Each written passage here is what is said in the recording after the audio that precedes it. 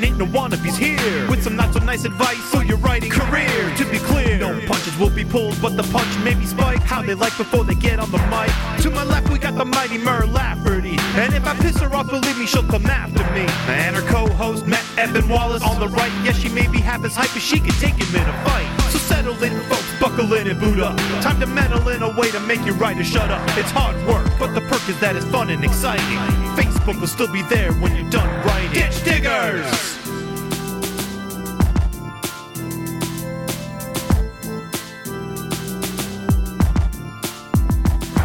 Ditch Diggers! Coming to you live from the day-drinking solarium of the Ditch Diggers Manor, it is the Ditch Diggers with Mer Lafferty, Matt Wallace, and special guest star for episode 100, Kameron Hurley. Hi guys, happy 100! Hi, it's a shocker. I'm a surprise, shocking guest. You are her. Did you just burst out of the closet? Whoa, like the Kool-Aid man? Yeah.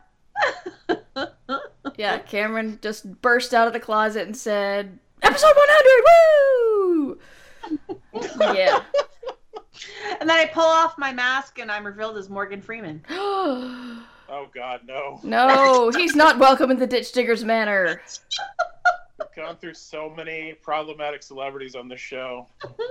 No reason other than a really dumb side gag that we started randomly. I wanted to go to Jodie Foster's manor, but then we worried that we would taint Jodie Foster and something terrible would come out from her. Carriers. Yes. We go from one celebrity to another, and every time we do that, they get called out for doing this heroic shit. Doing something terrible. Yeah. Please, Jodie, no. We blame, every once in a while they're going to come out with a press release going, we blame the Ditch Diggers. It's just so dumb, though. We literally had to come up with this whole fake narrative of we consciously choose to build our own fake manor so we're not, dealing with imaginary celebrities anymore. It's so dumb. Why is everything so awful? I thought it was funny. It was funny. It's just, it's not really funny in a ha-ha way. Yeah. It's more funny in an ironic way at this point. Sure. Fair enough. We'll go with that. We'll go with the ironic. Irony, yes. It works. Before we were recording, I was saying that, things are absolutely terrible now, and you'd know this if you heard episode 99, but, Cameron did point out that we do have a lot of good stuff to talk about. So, Cameron, why don't you tell us your good stuff? Okay. I'm still alive. Yes. In 2020. Yes. That's huge. I'll drink that. Yeah, the Light Brigade was nominated for a Hugo. Hot Hell yeah. damn. The big one. That's right.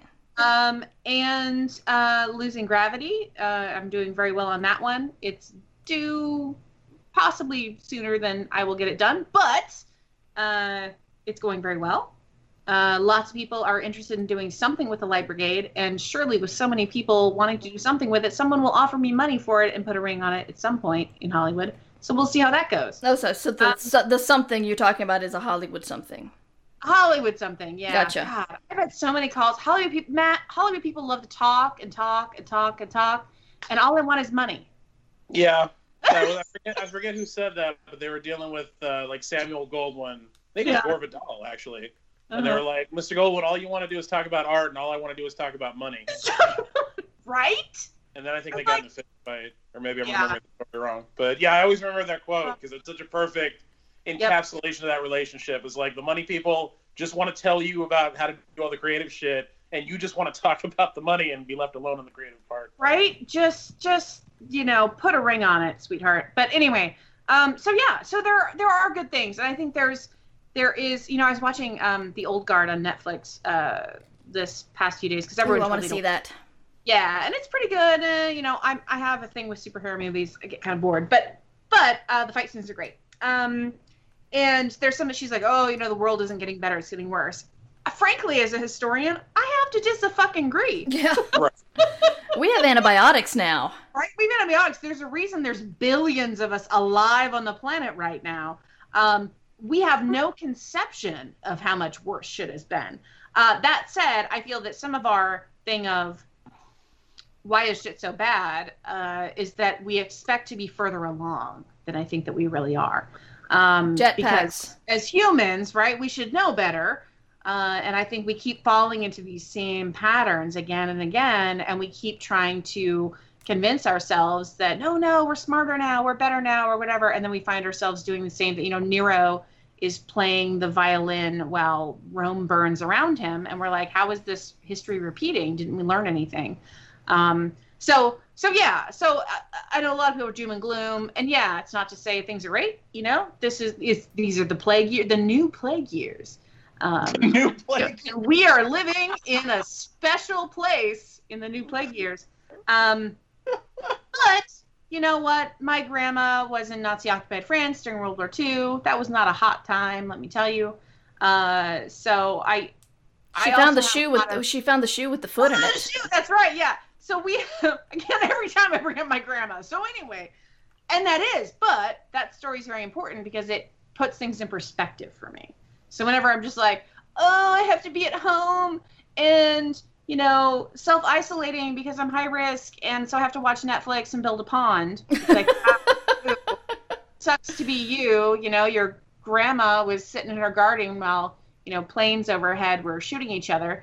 And that's not to say, obviously, that, our struggles are whatever, not important. But I try to put it in perspective. And when I put it in perspective, yeah, this is really tough. That said, humanity has gotten through far worse. So. Yeah, context is always very important, and I feel like the first thing that gets sacrificed when we get into very emotional, reactive kind of conversations. I have two very quick asides that I don't know how quick they'd be, but I'm going to go there. First is when you picture Nero playing a fiddle while Rome burns, what is he playing? Because in my head, it's always Freebird. Is that just me? Bluegrass. You. Bluegrass? Yeah. Bluegrass, yeah. I think it's because I hate bluegrass because I grew up in the mountains. And so if someone's going to play something absolutely wretched to my ears, it's going to be bluegrass. Fair. Hurley, what do you think? Honestly, it's just like... That's just... Is that the music from Deliverance? Are you agreeing with me? I don't know. Maybe it is. It's kind of a classical little tune. Oh, classical little tune. This whole episode was all about getting Hurley to make that noise. That's right, we're done. Thanks for listening to 100 episodes. We'll see you in the next 100. That's it. Yeah, you got it. You got the clip. That's all you need. Promote the shit out with that clip. My second aside is more of a statement, and it's just that, Hurley, your yard makes me feel so bad about myself as a homeowner. It's just this constant stream of just being like one-upped and just big-upped in every turn because it's so amazing. And I can't, like I said, this is more of a comment. There's really nothing you can do about it. I just needed you to know you will how take bad this, it makes me feel about You will myself. take this information, Cameron, and you will like it. But I hear a lot, actually, from people who would like their significant others to stop following me on Instagram because they keep making them want to make them, do yard work, and because they see all my stuff on Instagram, are like, sweetheart, if you just did more yard work, our yard could look like this. But no, I like to be outside, and I wanted to live in the woods, and I didn't get to live in the woods. I got to live in a place on 3 barren lots in Dayton, Ohio. So I said, you know what? Fuck it. I'm going to make the woods. I'm going to bring the woods to me. And you did. And here's the thing. Yeah, I've been thinking about this more and more, especially with lockdown and all that, because my lockdown has never ended. I'm high risk. My husband's high risk for COVID. So we just mainly stay at home and occasionally go out wearing masks and slathering ourselves in hand sanitizer. And I realized, I've spent so much of my life running around trying to get the next thing and the next thing and the best thing and the best thing. Why don't I concentrate on improving the stuff that I have and enjoying what I have as opposed to always reaching for the next thing, which is what capitalism tells us to do, right, constantly. You have to have a bigger house and a better this and a better that. So I'm like, well, why don't you just invest the time in, making what you have work for you as opposed to trying to just go out and buy it. And really, yeah, the garden this year, the quarantine garden, I'm calling it now, because Literally in March, yeah. I was just like, you know what? Fuck it. I'm going to do all the shit that I said I was going to do for the next 5 years. I'm just going to start it. And we did. We started. We put in, we doubled the size of the vegetable garden. We're working on rocking in the pond. I added a bazillion new garden beds, and we extended the little mini orchard. It's like a third of an acre. It's 3 lots.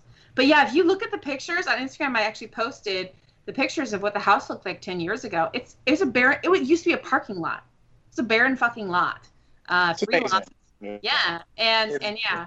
So anyway, folks, listen to this. If you have not seen what Hurley's talking about, I really can't. I can't overstate how much you should check it out because it's amazing. Yeah. Cameron, what's your Instagram?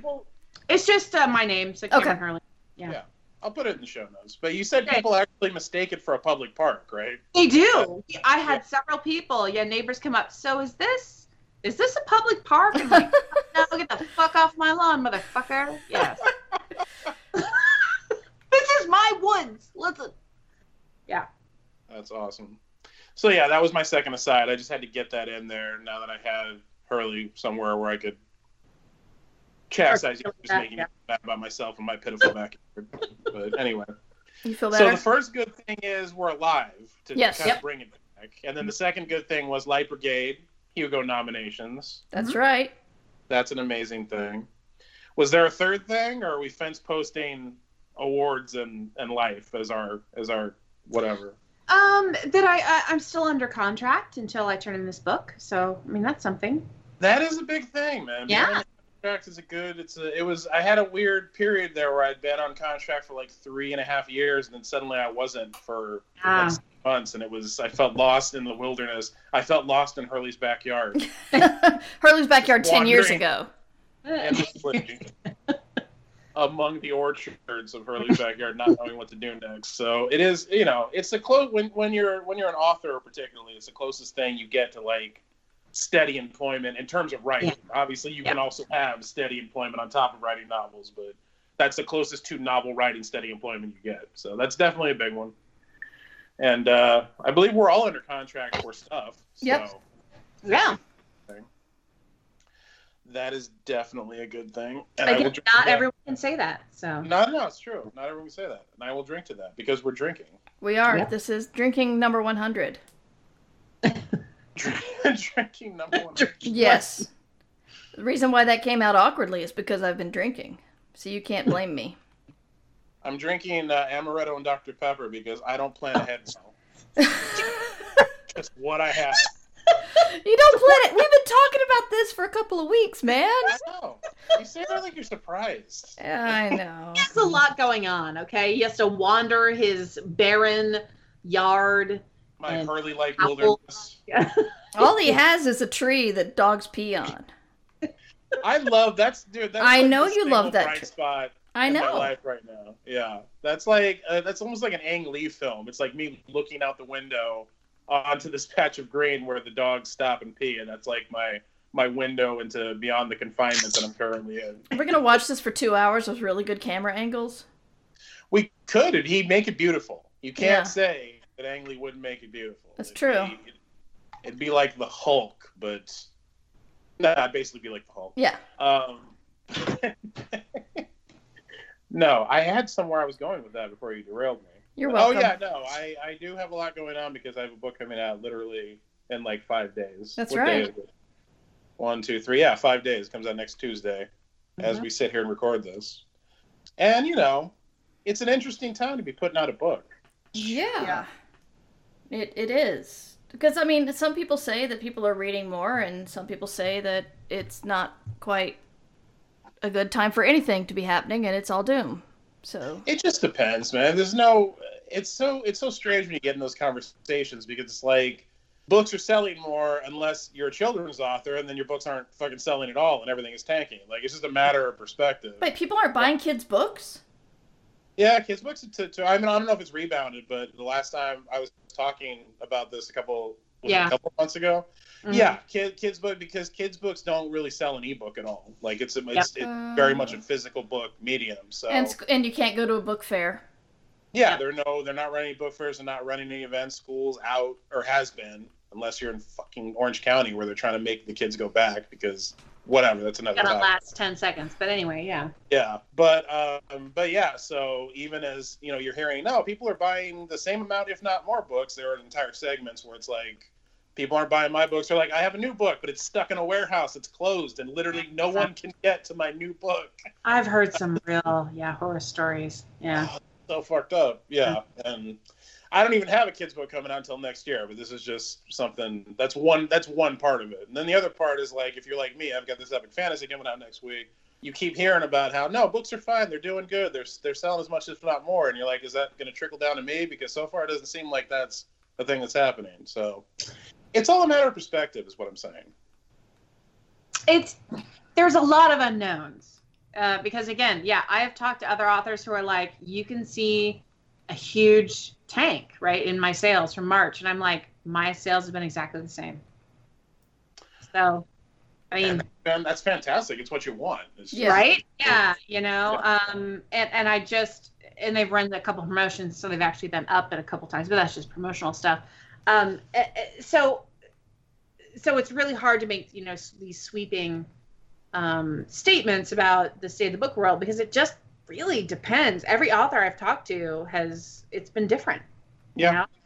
And I agree with you, Matt. Yeah, I have also heard the same thing. It's kids' books are really having a much harder time than genre, just because. And here's my thing: I also sell mostly an ebook, and that makes a big difference right now. Mm-hmm. So yeah, I don't know. It's weird. I guess I would hope that some people would think, okay, well, we gotta entertain the kids, maybe buy them some more books. But that's just like me hoping that people would think that covering your mouth when you cough is beneficial to all of us. But and that's where do book recommendations for kids come from? The schools. The librarian schools. And I think that's a huge part of it that's missing, is parents find books, because they're recommended, as well. So yeah, I don't know. It's also just a habitual thing too. It's like if you've never been trained or used to buying kids' books as ebooks, just because the lockdown comes, you don't suddenly go, oh, hey, I should start doing that. E-books. Yeah. Habit is a huge, that's just a huge thing. It's always stunning to me how much is based on just what people are used to. Yeah. I do agree that I feel like publishing isn't working as hard as it should to sort of tailor marketing and pushes and retraining audiences to what's going on right now. I do feel like absolutely not. And I would say, again, working in marketing, for many other businesses and clients, nobody is. People are scared to death. They are pausing and freezing, and they don't know what to do, and they keep thinking it's going to blow over, even now. 4 months, people. 4 months. Right? I'm like, this is the new normal. Fucking get your shit together. Right? Like, get up off the floor. You had 2 months to cry it out. Now we got to get back to work. And that's me. But yeah, no. And I think again, it's not just publishing. It is a lot of businesses, have paused their campaigns, have paused, their business. Oh, I don't know what we're going to do. Well, even if you're a restaurant, get a fucking e-commerce store so they can order directly from you online. Right? Like, you guys need to start thinking long term, because this is not going to go away. And yeah, same thing. Now, I will say, Tor.com, I feel, is doing a fairly good job. They are doing more stuff with, there's more of the Instagram stories. There was more, hey, let's do some, online, the reading, the Tor After Dark or whatever. Yeah, it's After Dark. Yeah. And to me, that's really thinking of, hey, people still want to connect with other people, especially now I feel more than ever. They want to connect. They love, the reading and stuff. So how do we deliver that content, again, the cost-effective way that is engaging? And I think Orbit does the Orbit Tavern thing, which I also really like. So yeah, so I think there's a couple that, and especially Tor is always very good with that, Tor.com. But for the most part, yeah, a lot of people are just like, well, we'll just wait till it goes back to normal. I remember asking somebody for a physical arc of a book, because I was like, hey, I need a physical arc of the book because I'm more likely to read it. And they're like, nope, we're not doing that. I'm like, okay, well, I'm not going to read it. Yeah, that is the thing. I've bumped up against that too. I'm not going to read it. If I get a digital version, that's just how I am as a reader. If I get a digital version, I have millions of digital versions of things. Unless it is literally sitting on my bedside, staring at me in the face, I'm not going to read it. The one book I've gotten, I think I got, yeah. So it's just like, how are we going to adjust and pivot instead of freezing? And I think we're at fight or flight, and a lot of people are not. Yeah, especially on a corporate level, because everything gets more complicated when you have to deal with a bureaucratic system. I definitely think it's on authors, as it always is. This part hasn't changed, but it's on authors to figure out how to adapt and adjust. And, I guess if you want to look on the bright side, the one thing is, as an author, as an individual, you have the room and the space to experiment and to adjust and to try new things without anybody telling you what to do. It's just hard being untethered and out there on your own with no support trying to make it happen. But, that is one thing you can do. And yeah, I agree. Tor.com has done a really good job. But the other thing with that is it comes back like Tor.com is really positioned well for this kind of thing because they have such a digitally focused model, so there's a lesson to be learned there too. But I don't know how to solve any of this. I've been, I said, I got a book coming out in the week. I've been doing what I can to get out there and connect with people on my own. And it's hard right now because, I've got a million other things going on, pandemic and business wise. And it's hard. It's a hard thing to do by yourself. It always is. Yeah. But we persevere because what are you going to do? You're going to stop. Why would we do that? We enjoy it so much. Yeah. It's so much fun. For me, I've been, sorry, go on, Cameron. No, Mara, go ahead. Oh, I've just been, a lot of because I don't have anything fresh out right now, I've got a lot of issues with the very personal stuff. Like Cameron, I'm healthy, my family's healthy, and still under contract and all that. Husband's still employed. But I've been being hit with a lot of migraines and ADD during this time. And so I've been watching other people create stuff. And of course, you never see all the many, many hours where people are not creating, where they feel vulnerable, where they feel like shit, where they're pretty sure that their career is over. And then they throw together a TikTok video that everyone loves. And then you think, oh, wow, they're doing nothing but creating awesome shit. And, I've been, like, for a while there, I was having trouble with just creating the stuff I was supposed to be creating as an everyday thing, much less making anything new and exciting. And, I felt like that was, like, the worst. It's like that's not that's not a made-for-TV movie story of overcoming when, like, your head hurts and your ADD distracts you to play with your Switch too much. You could probably they're looking for stuff. If I could get Valerie Bertinelli on board, then I know it'd be a great TV movie. But overall, it just feels like I've been looking so far inward and admitting that my problems are not nearly as bad as, say, people who've had COVID and been suffering for months. People who get it for months still feel the results. Yeah, wear your goddamn mask, people. I don't care. I don't care why you're not reading it. I just don't care anymore. Just wear the fucking mask. You are part of the problem if you don't. Not. I'm gonna have more rum. You guys talk. No, those are all valid things you just said there. Yeah. I think it kind of goes back to what we were talking about earlier with the kind of the historical context. It's like you have to keep your issues in context, and that's an important healthy thing. But you also have to allow yourself room to like experience that shit and not invalidate it. It's walking that line.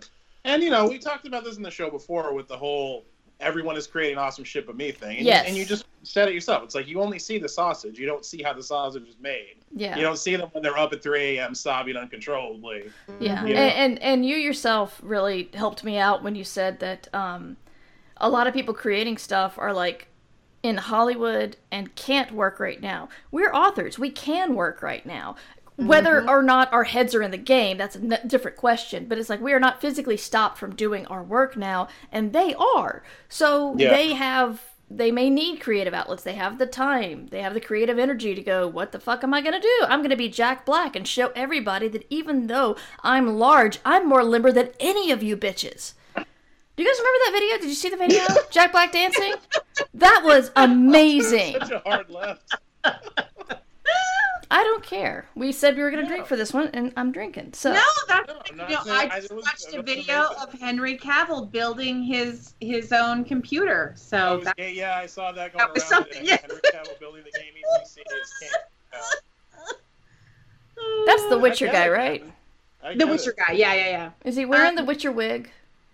No, he's not with the wig. He looks better without the wig. Like the but I like him better as I didn't care for him at all until I saw The Witcher. So me too. Now he's just like a cousin or a brother or something. I don't have that anyway. Cameron will invite him to a barbecue, but she won't fuck him. No, we'll go to barbecue. That's it. I was gonna say, honestly, Mur, early in this thing, like the first 2 months, I could not concentrate on shit. Mm-hmm. I couldn't do anything. I could barely get my day job work done. I was having to be like, sorry guys, we got to roll this one to the next, period. I can't do it. And that for me, right, is really hard. And that's how I'm surviving, let alone trying to write, the Patreon story every month and trying to get this fucking book done. But it was really hard. And I just had to remind myself, you are going through a global pandemic. We haven't done this in 100 years. There's all this other stuff going on. Fascism, blah. Just give yourself a fucking break. Give yourself a break. And, by just relaxing and giving myself a break, eventually I kind of got into the new normal. But I had to give myself the time to get used to the fact that this is the new normal. And there's a grieving process. I feel like there's a grieving process of realizing, there's that denial. Oh, no, it's going to be fine. And I think there's a lot of people still in that. It'll be fine. 4 months. 4 months, right? I know. Months. It'll be fine. And I'm just like, no, this is it. The world is utterly changed. And that realization is really hard. But once I finally came to grips with the idea that I was probably not going to travel more than 20 miles from my house for 2 years. Mm-hmm. Once I came to that realization, it was like, then I could kind of work again, because there really is you have to give yourself time to process when you're going through these times of, rapid change and upheaval. It's okay to take a little time. That said, again, as we talked about, then you got to pivot. Okay, now how do we survive in this new normal? So. Absolutely. I mean, Hurley, you're someone who has an actual, fantastical woodland wonderland in their backyard. Let alone if you're somebody who's stuck in a studio apartment. You gotta give yourself the space to grieve, like you said, grieve and understand that this is very hard. These are hard things. Yeah, they're hard things. I feel like the longer you put that off, because we talk about how we've had months and months, but I feel like a lot of people just put that off mentally because they were waiting for it to be over. Yeah. For some reason, June was like one of the hardest months. Yeah, a lot of people went, 6, 8 weeks. Yeah, I'll get through that. And then when it wasn't over in 6 or 8 weeks, they're like, oh, shit. And they're just going through it now, realizing, oh, shit. Yeah, I don't know. I had it in my head that I could get together with Ursula Vernon and her husband and my family, and we could, do a Hugo thing together at night. Yeah. And, a couple of months ago, this sounded perfectly feasible. Mm-hmm. And now I'm like, yeah, that's less than a month. It ain't happening. Ursula and I are actually going to go next week and get takeout at the same restaurant and sit in our cars, our different cars, with the windows down and shout at each other. Uh-huh. Probably publishing gossip, so if you want to find us and listen, you might hear some dirt, but publishing gossip in our cars. Juicy dirt. Yeah. Oh man, we should film that. Oh shit, that would be great. Yeah. Authors in opposite cars spilling the tea. Yeah. Can't hear half of it, but what you do hear, choice. You're munching, yeah. It's just a lot of people screaming, "What'd you say? Who's an asshole? It's good to see you too." All right, I'm calling Ursula after this. We're gonna film it. I'm ready. I say go for it. I would find that horribly authors in cars with lunch. Yeah, it's gonna be great. Oh, in opposite cars. That's the opposite cars. Of course. Different cars, yeah. Appropriate social distancing with lunch. Mm-hmm. Yeah, it's rough, man. I mean, Murray, you had to, you have a daughter who graduated high school and had to do a drive-by graduation. It's not what anyone was planning on. And Tell me about it. We had, calling all the grandparents and saying, no, you can't come. Also, there's nothing to come to, but you can't come. That was, fun. Explaining things to elderly people. I don't want to generalize all elderly people, but a common theme I have dealt with and have seen people deal with is having to explain a lot of what's going on to elderly people and not entirely getting the context. It's sort of like its own challenge within all of the other challenges. For the record, nobody disagreed. No, and actually, some said, I'm sorry, we're not going to come. And I said, that's great, because there's nothing to come to, and I want you guys to stay safe, and I want us to stay safe. But still, people are saying, what's up with graduation? We're like, nothing. We're going to drive there, pick it up, and come home. It was great. It did meet up with a friend of Fiona's before the graduation, and we were all very distant, and we took pictures of them together, social distancing, and we realized the way they could social distance is if they did the whole Spider-Man pointing at other Spider-Man thing.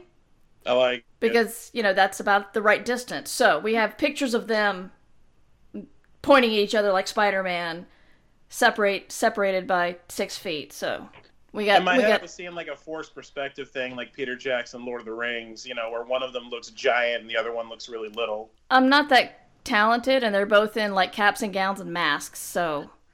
I mean, if I'd been there on the day, we probably could have hooked that up. But I wasn't consulted. So no, you weren't consulted. It's fine. It's totally fine. Just leave me out of everything. It's not a big deal. I'll just sit here in my little office drinking amaretto and Dr. Pepper. Which is honestly very tasty. Like after the first 3 or 4, I'm sure it is. No, I can. That sounds so disgustingly sweet. I would just vomit it right out. Yeah, Yeah, and that's fair. No, and that's okay. A lot of people prefer, those the sweeter drinks. It is interesting to me, though. I ordered a bunch of specialty gins recently, and I was like, this is all horrible. Because they were all really sweet. And so yeah, I'm fascinated at what we all prefer in drinks. So wait, you just ordered a bunch of gins that weren't worth it? Yeah, because I'm in lockdown. Why don't I try some different gins? And there was like a rhubarb gin. Oh, no. No. That sounds disgusting. That sounded delightful. I like rhubarb. Did it work? Well, the rhubarb was the most palatable of the 3 I ordered. So, yeah. The others not good. So, yeah. So what else did you order? Rhubarb. Jason smelled them and was like, "Oh yeah, this is great. This sounds great." Because again, he likes the sweeter drinks. But I am not a sweet drink person. Yeah, Nikki's like you. She finds sweet drinks cloying and disgusting. Well, I also find it like it feels like a secret trick.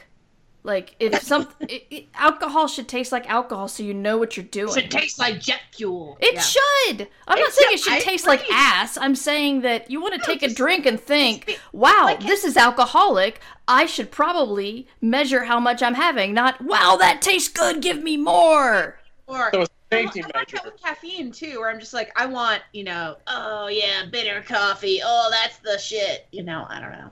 So.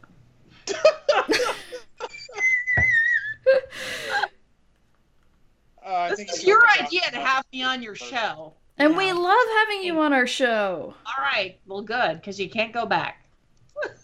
No, this is what we've got. This is going to be episode 100 no matter what happens. Well, we could just edit Cameron out and have, episode 100 without Cameron. It would just have these silent spots.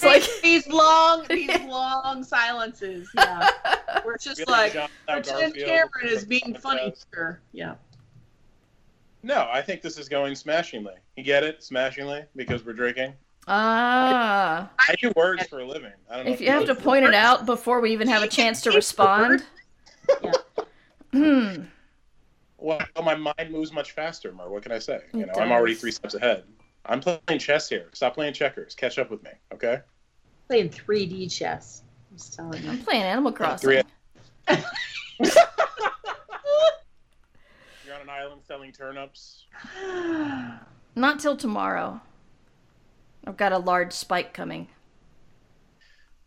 You've got a large what coming? Spike in turnip prices coming tomorrow. I see.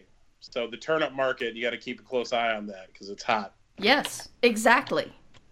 I know you're mocking me, but no, it's a serious thing. You can go to turnipexchange.com. Oh, let me tell you, Murr and my spouse go back and forth about those turnip prices, or they did for a while. He doesn't do it much anymore. But listen, it's a serious matter, Matt. It's very serious. Turnips are serious. Yeah. Dude, if you could invest in something... If you could invest in something for $100 and sell it for $600 5 days later, that would be a much more interesting stock market than the one we have. Well, and again, if I could make as much money as a farmer, in real life as I do in Stardew Valley, I'd be golden, right? Yeah. Yeah, you really can't pay your kids' college funds with 4 coffee plants the way you could in Stardew Valley. Do they have student loans in Animal Crossing? No, but they have house loans. Yeah, they have a lot of... It's too capitalist for me, listen. Animal Crossing is a little too capitalist. That's what I'm saying. It sounds incredibly It just sounds like they made capitalism cuter. Like, that's all... It is. It's very cute capitalism. Yes. We're going to find out later that Animal Crossing is just a massive conspiracy. Like, the banking system is behind it. Was the whole time. They just made it as a training tool to make a new generation of good little capitalists who enjoy turnips. Yes, the good little capitalists are going to be really, really pissed off when they find out that loans have interest in the real world. Well, that's how they get you, Murr. It's like a gateway. Yeah, but it's like in Animal Crossing. Gateway capitalism. Exactly. Basically, in Animal Crossing, loan means you can't build another extension to your house until you pay me for the last one. And if you never pay me for the last one, okay, that's as bad as it gets. You just can't put another room on your house until you pay the loan of the last one. There's no interest. There's no Tom Nook riding your ass or sending people to your house with bats or anything. Do people... Who are you borrowing money from? It's gateway capitalism. I'm just talking about what I've seen on TV. In Animal Crossing?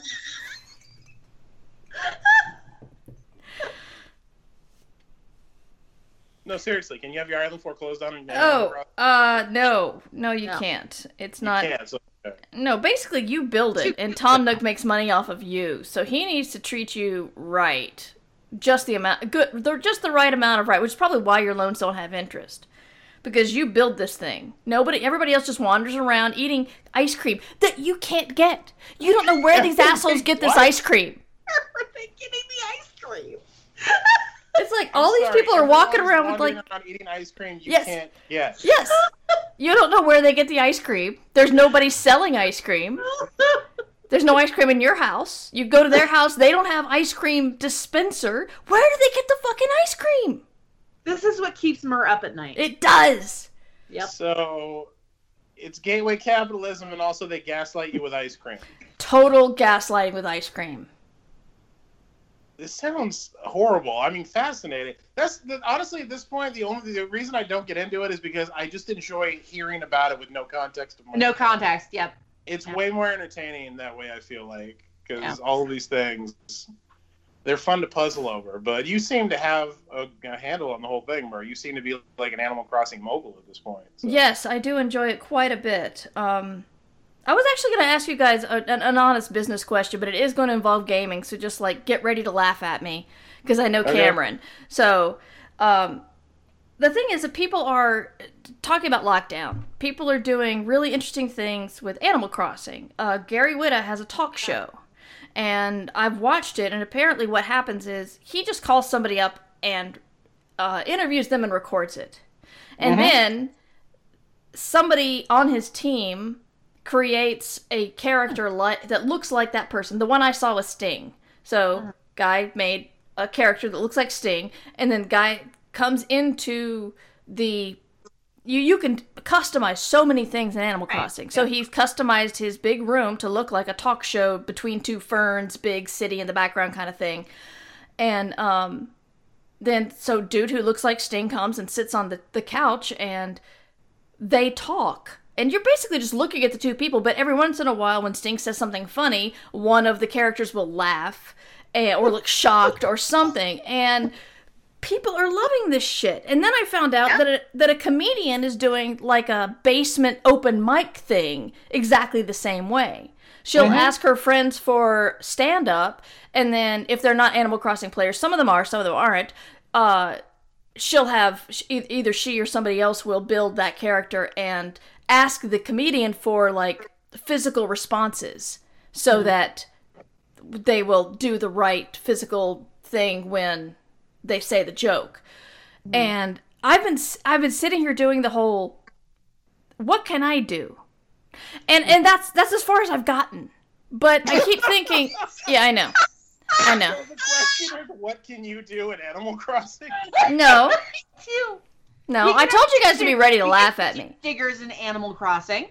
Yes, we could do ditch diggers in Animal Crossing. Well, I could. It would be great. But I was always trying to figure out how I could use it with Stardew Valley, because unfortunately, to do that in Animal Crossing, I have to spend a couple more $100s, and I'm not quite ready to do that because you have to buy equipment to stream your Switch, and I don't have that equipment. But Stardew Valley, you can't customize a new avatar. Exactly. You and Matt, yeah. Yeah, that's the thing. I'm trying to figure out how I could do an Animal Crossing or Stardew Valley. Is that what's going on here? I missed the first part. Are there no fat people in Stardew Valley? Is that what's going on here? You can't create an avatar for a second person in Stardew Valley. Or I guess you could visit her. I guess, I mean, his avatar. It's multiplayer. But I don't think you can create fat people. That's true. So Animal Crossing is sizist on top of everything else. Yes. I'm glad we're getting that there. I think people need to know about this. Yes. No, I'm sure there's a way around it. Not around creating fat people, but around us being able to do some facsimile of ditch diggers without all the fancy equipment. We're pretty smart people. We can figure it out. We are. I guess that's the what creative shit can I do in this lockdown crisis thing, and I'm seeing other people do interesting things with gaming and whatever they want to bring across, whether it be talk show or humor or whatever. And I'm thinking, I think it's just got to come from you, Mer. I know it seems like a really abstract. No, fix it for me. But I'm saying it has to be something unique. It's Xingyan Core is an installation artist, so they've been recreating performance art pieces on Animal Crossing. And they've been covered by Wired magazine and all kinds of shit. It's brilliant. So I'm saying it has to come from what you like and what you're into and what you have an innate understanding of. I think, and you need to bring that out in some way. So what you're saying is you're not going to help me. What I'm saying is I don't think anyone can help. I don't think you can be told what the Matrix is. I think you have to experience it. Damn it. I thought I would get advice from friends. You're just not accepting my help right now. I'm giving you wisdom here. Okay. You came to me for advice, and I'm giving you wisdom. I want advice. I don't have any of that. I just have wisdom. Give me a fish, Matt. I can't do anything with this fishing pole. Wisdom is way easier than advice.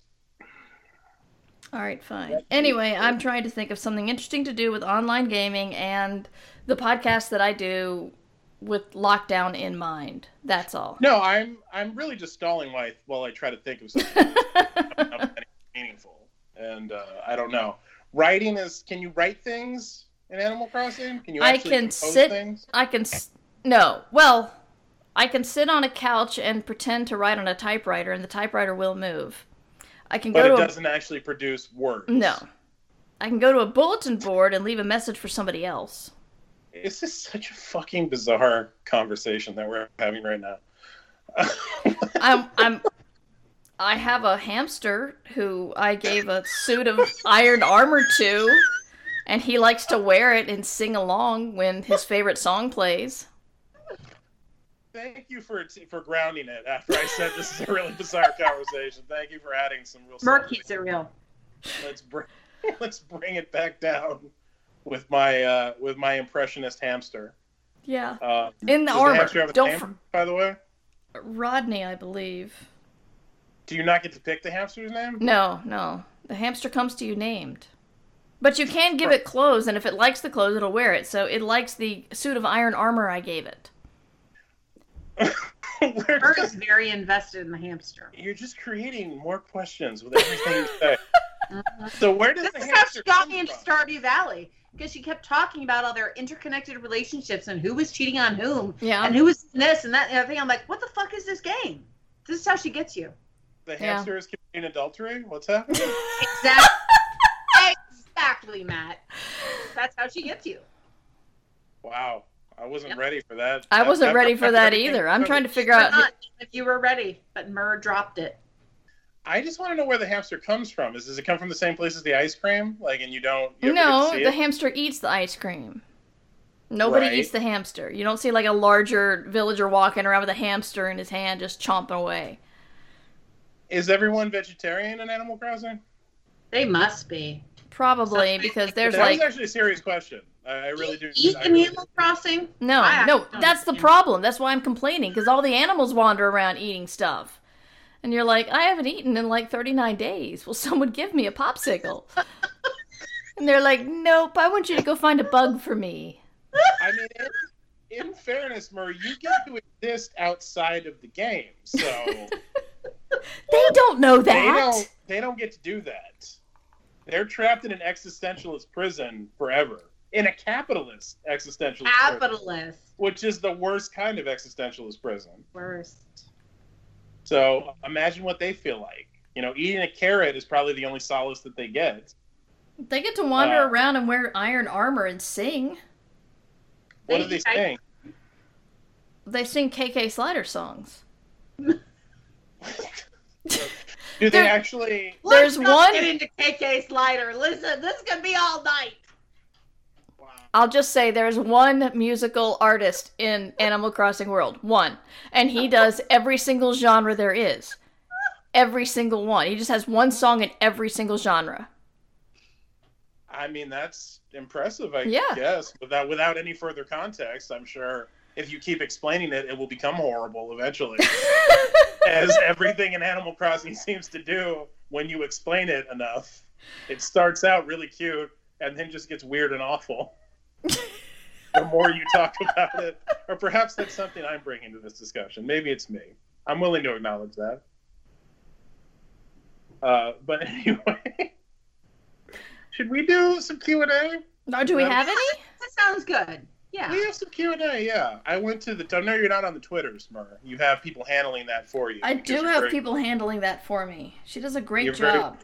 You're very busy and important, so... Dude, I got a fucking book that's late. I gotta finish a book. Book finishing. Happening here. We all have a book that's late that we have to finish. You're not spending. This is 2020. Everyone has a late book. Listen. So, yeah. I'm going to go to the Twitters here, and we'll answer some questions for episode 100, because that's a thing we do on the show, so it's a good thing to revisit. Yeah, we don't just talk about Animal Crossing. We play it. Mur's just mad because we still haven't given her any ideas for what she can do. No, it's fine. You've shamed me enough to think that maybe I should just come up with something myself, even though I've been trying. It's not like I'm just lazy over here. Advice. I gave you valid guidance. You just want me to do the work for you. So I'm not going to feel bad about you right now. What are the questions, Matt? Anyway. What questions does the internet have for us? So Dirac says, congrats on 100. Keep up the great work. That's not a question, but it was nice. I love it. Best question ever. It makes me happy. Yeah. My mom asks, what is your favorite cocktail? Well, I guess you have to answer that, Matt. Yeah, Matt. What? Well, clearly it's Amaretto and Dr. Pepper. I've met your mom. She's lovely, but I don't think she gives a shit about whether I drink Amaretto and Dr. Pepper. Maybe she does. Maybe she's invested. She wants 100 episodes after all. She wants to know what you're drinking, Matt. Well, we covered that, so I don't know what to say. But we covered what you're drinking. We didn't cover your favorite drink. Of the alcohol that's in my house right now, this was my favorite because this is what we have left. I think we have wine too. We've been going through the wine though. You're really in the whole if you can't be with the one you love, honey, love the one you're with, aren't you? Hey, it's quarantine day, whatever. So yeah. Yeah, true. You love what you're with. We'll go with that. I don't know. What is my favorite? That's actually when you get past all the laughter and whatever. That is a very good question. I don't know what my favorite cocktail is. To be honest with you. My go-to is always rum and coke because I'm a rum guy, and it's hard to find a good sipping rum. So, Cracking. Yeah, I'm gonna go rum and coke. It's it's like a '57 Chevy of cocktails. It's just dependable. It's always there for you.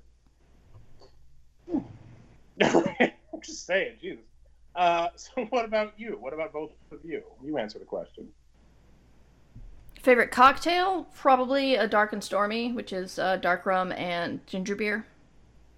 Strong. And a good name. Yes, I know. Kind of describes you, Mer. Dark and stormy. I play a little bit too much Animal Crossing and Stardew Valley to be dark and stormy. Sort of like, I don't know. Maybe Animal Morning Crossing Fog. Pretty dark to me. Actually, Stardew Valley is a lot darker. It's Yeah, Stardew Valley can get pretty dark. That's true. So Hurley, favorite cocktail? My mom is very interested. I like mint juleps. Mint juleps are pretty good. Classic. Ooh, mojitos are good. Yeah, and just I still like the occasional nice peaty scotch, but most of my go-to again for the last year or so has been gin and seltzer water. So nice, clean. Easy, right? Clean, low carb, very easy. So it's health food. It's like basically it's healthy. Yeah, I'm so full of health. Yeah, it comes from the earth. It's from the earth. It's from plants. Yeah, it's from pea, bog and like now, how I got into gin, it was actually that Helsinki World Con where it's giving those with the juniper berries in it. I was like, holy fuck, what the fuck is this? And someone's like, that's a gin and tonic. And I was like, this is the most amazing thing I've ever had. Well, that was the best gin and tonic in the world. It was the best gin and tonic in the world. Yes. And we're not exaggerating. It had won a really best gin and tonic in the world competition. Because, again, with the juniper berries, those cranberries, in Finland, it was a delight. So yeah, that was actually what got me hooked on gin. Because then I was just like, wow, I really need to, start experimenting with gins. So yep, that was it. I was swapped out from peaty scotch for years. So there we go. Hey, see, we got a good story to that question. Everything works out. All right, so Alex Camachi asks, what thing has turned into the most valuable career advice that was said to you as an offhand comment / not intentionally meant as advice? Which is an interesting question. Wait, say the beginning again. So what is the most valuable career advice that you've heard, but it wasn't actually said to you, meaning they didn't mean it to be career advice? It's just a lesson you took from something that was said to you and applied it to your career, and it helped. That's a good question. Alex throwing hardballs. Alex throws hardballs. That's what she does. Not giving a fuck. It's a really good question. I'm just going to edit out minutes of data. Well, I think the problem is that, so many writers, right, couch everything as, oh, here's my advice, as opposed to just talking about stuff. They do. It's really fucking annoying. I have no tolerance left for writing advice at this point in my life. Right? Yeah. I've unfollowed people because they just give writing advice. Yeah. I'm too tired. I'm too old and tired. I find experience valuable. At this point, I'm more interested in hearing about your experience, your personal experience, your advice. And that's kind of what I try to do if I'm going to talk about writing. Is I try to talk about my own personal experience with stuff. So I feel like I've taken a lot from that. Yeah, and I think I got so there was a writing retreat I went to where, an author talked about their experience going through 5 agents or 6 agents or something incredible. And it was a really good, conversation just because at the time I was kind of up in the air about, who is my first agent? I'm on my second agent right now. But I was like, is this first agent, really good for me? What should I do? I don't know. And it wasn't like I didn't ask for advice, but we all just started talking about agents at this retreat. And, he had a lot of stories about, problems that he'd had and blah, blah, blah. And I started to see, okay, here are some different ways that agent relationships could be, right? And kind of getting that perspective of there's not necessarily a normal, for agent relationships, but it's like, what of these relationships do you want to have, right? And I think so that was very valuable to me. And again, like you said, Matt, it was a story, right? We were just talking about stories. It wasn't, oh, I'll give you advice about this because I wasn't sharing, my issues. But it was valuable in that I heard somebody's stories who had lots of experience with many different types of agent relationships. So yeah. That's a good one. I'll fall back on an old favorite of mine that I haven't told this story in a while, so it's a good one to bring up. This is back in my wrestling days when I was in school and just training to wrestle, and I also worked at the school helping out my head trainer with stuff, and that's practically where I lived. But anyway, so I don't even remember what had happened at this point, but some kind of shitty business thing had happened, and we were sitting around lamenting how tough the industry is and just kind of consoling ourselves. And my head trainer ended whatever they said with this very simple phrase that resonated with me very deeply, which was, at least we have a profession. And for some reason, I've always seized on that, and it always helps me through hard times, no matter what job or career, I'm doing. Like any writing job I've ever had or any pursuit I've ever gone through, when things go shitty, I can always fall back on, at least I have a profession. I have something that I do. I have some kind of skill. I have something that I've gotten moderately okay at least above average of what most people can usually do with it. And I find that helps me get through. So I'll bust that one out for this question. Yeah. No, and I like that. Again, not only, something that I'm good at, but something that I give a shit about, Yeah, that's also what it's like. We have a thing we're dedicated to because we feel it's worthwhile. We feel and it's true. Not everybody has that. Right? That's true. No, yeah. Yeah. I mean, we think of it like, oh, well, of course, it's not a big deal. But yeah, a lot of people, they don't have a profession. They don't have a, So. It's a waning thing, sadly, especially in the current economy that we have. So yeah, that's no small thing and worth remembering. Which brings us to you, Mur. Hope you used that time wisely while I was talking. Totally. Haven't been just sitting here in a happy tipsy bliss. What I think about is the offhand comments that have really affected me poorly. But I think I'll go again with the agents and I guess just that feeling of no, actually, what I keep coming to is when the first person who was ever interested in me from New York Publishing was Matt's agent, Dongwon Song, who was an editor at Orbit at the time. Right. And he asked to have a meeting with me at Worldcon. And I was thrilled, and we had a meeting. We had coffee together. It was fun. And then I got an invite to the Hugo Before party, and I was standing in line with Davey, who would eventually become my editor, because Dongwon left Orbit soon after, and he gave my manuscript to Davey. But Davey sat me down, and she's like, why'd you send it to him? Why didn't you send it to me? And I'm like, well, he's the one who contacted me. I thought he was... She's like, no, that's not the kind of stuff he publishes. You should have sent it to me. And I'm like, oh, so different... I know it sounds so simple now, but it's like, you don't just throw it at an editor. You need to, think about who you're sending stuff to and why. And, of course, Davey, if you've ever met Davey, she tries to be harsh, but she's so delightful that even if she is being harsh at you, you're like, oh, I had a conversation with Davey, yay.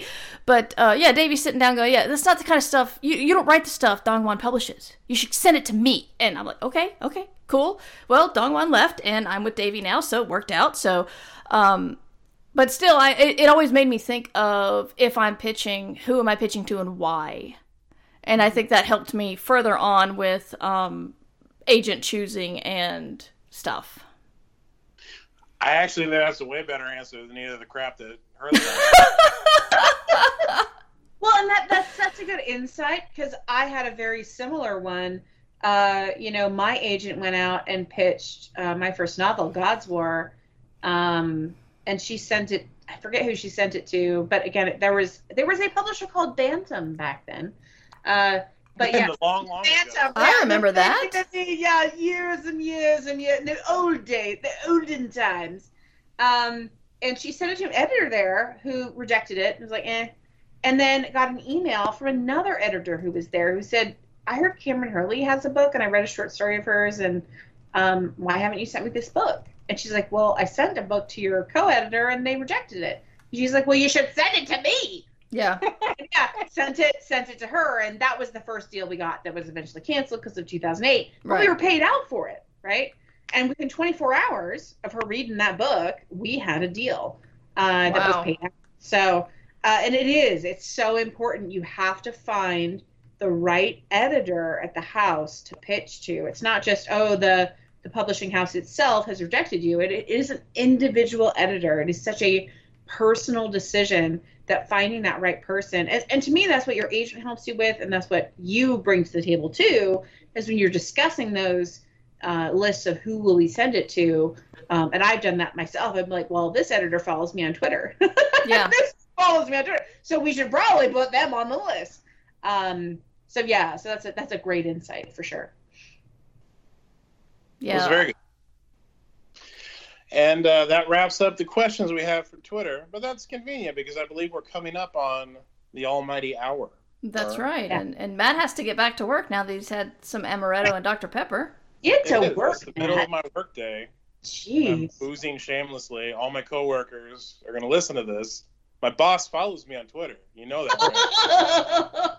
My boss, I think we have we were having like a 3 p.m. happy hour, and yeah, everybody was lit at 3 p.m. So it's quarantine. It's quarantine. Listen, there are exceptions made for day drinking. Listen, yeah. It's all good. My boss is awesome. My boss shouted out my new book in the staff meeting. Oh, shit.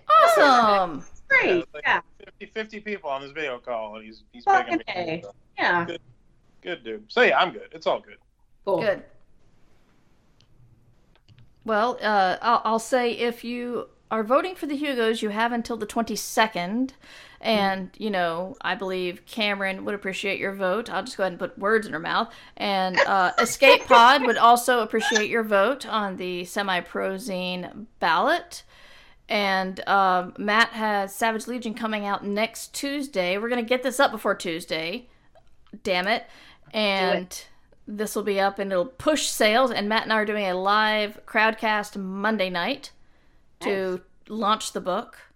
And Matt and I have a birthday next Saturday on the 25th, which is just a weird little coincidence, but Matt and I have the same birthday.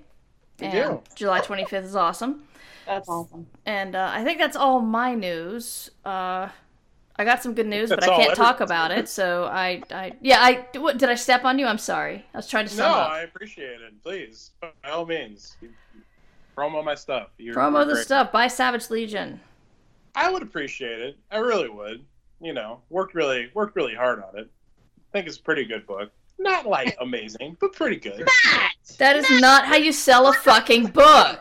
Jesus Christ. Let's rewind and try again. This amazing fantasy novel you will read in 2020 will transform your life. That's how you do it, Matt. Yeah, Matt's like, if you're in the bathroom and there's like a Reader's Digest in my book, maybe choose my book if you've already read the Reader's Digest. Listen, between my book and half a ham sandwich, I feel like maybe my book would serve you better. I'm just saying. I don't know the quality of the ham that's in the sandwich, but you'd have to be some fucking Spanish Serrano ham to some good stuff. Dare to compete. Yeah. You're gonna pick it over my very shiny book. My book is very shiny. I will absolutely say that. Shiny. Yeah. Whatever anybody else can write in their book that might be better than mine, I have the shiniest book. Wow. So there's that. No, the book is brilliant. I'm brilliant. It'll change my life. Pre-order my book. There we go. Just order it if this comes out after the 21st or on Listen, the 21st. it will be a lovely, wonderful, adventurous diversion from the shit that is 2020. Your life could be so much worse. You could be in a terrible situation that you're not in. So read the book and go somewhere else. There you go. There you go. Yes. From Hurley, a marketing. From Hurley, of all people. Yeah, just like fucking A. Enjoy the adventure. And go vote for the Hugos because you don't have much time left. I'm sorry, they have like a 2-week window. 2-week window. Yeah, we'll talk about that offline. Yeah. Anyway, I'm mightymur@gmail.com and murverse.com you guys pitch your own sites and stuff. I am Kameron fucking Hurley. Yeah. Yeah. Is that your URL? Thank you so much for having me on. Thank you so much for having me back for episode 100. I do appreciate it. Hopefully we will round this out with the full crew at some point at a later date. But it was fabulous, and you know that I love you all. We're so glad to have you on, Kameron. You're always, always fun. Thank you. It was a good way to mark the occasion. Yes, it is. Ditch Diggers 100. Thank you, Matt, for doing this weird thing with me. Thank you, Mur, for pretty much inventing this. I really just showed up, like I always do. I just show up, and then Mur does all the work. But you are responsible for this thing that we have done that has taken us so far and through so many adventures. But I do also want to thank, Mur, the listeners. Yes. We must acknowledge the people who listen, because we have a very ardent, devoted listenership, and I appreciate them very much. And there's no show without them. Without them, we're just a bunch of drunks talking to each other for no reason. And there's nothing wrong with that. There's nothing wrong with that, Matt. No, but I'm saying... Yeah, but the audience is important, yes. The podcast. That's what I'm saying. They elevate this podcast. Yes. Right.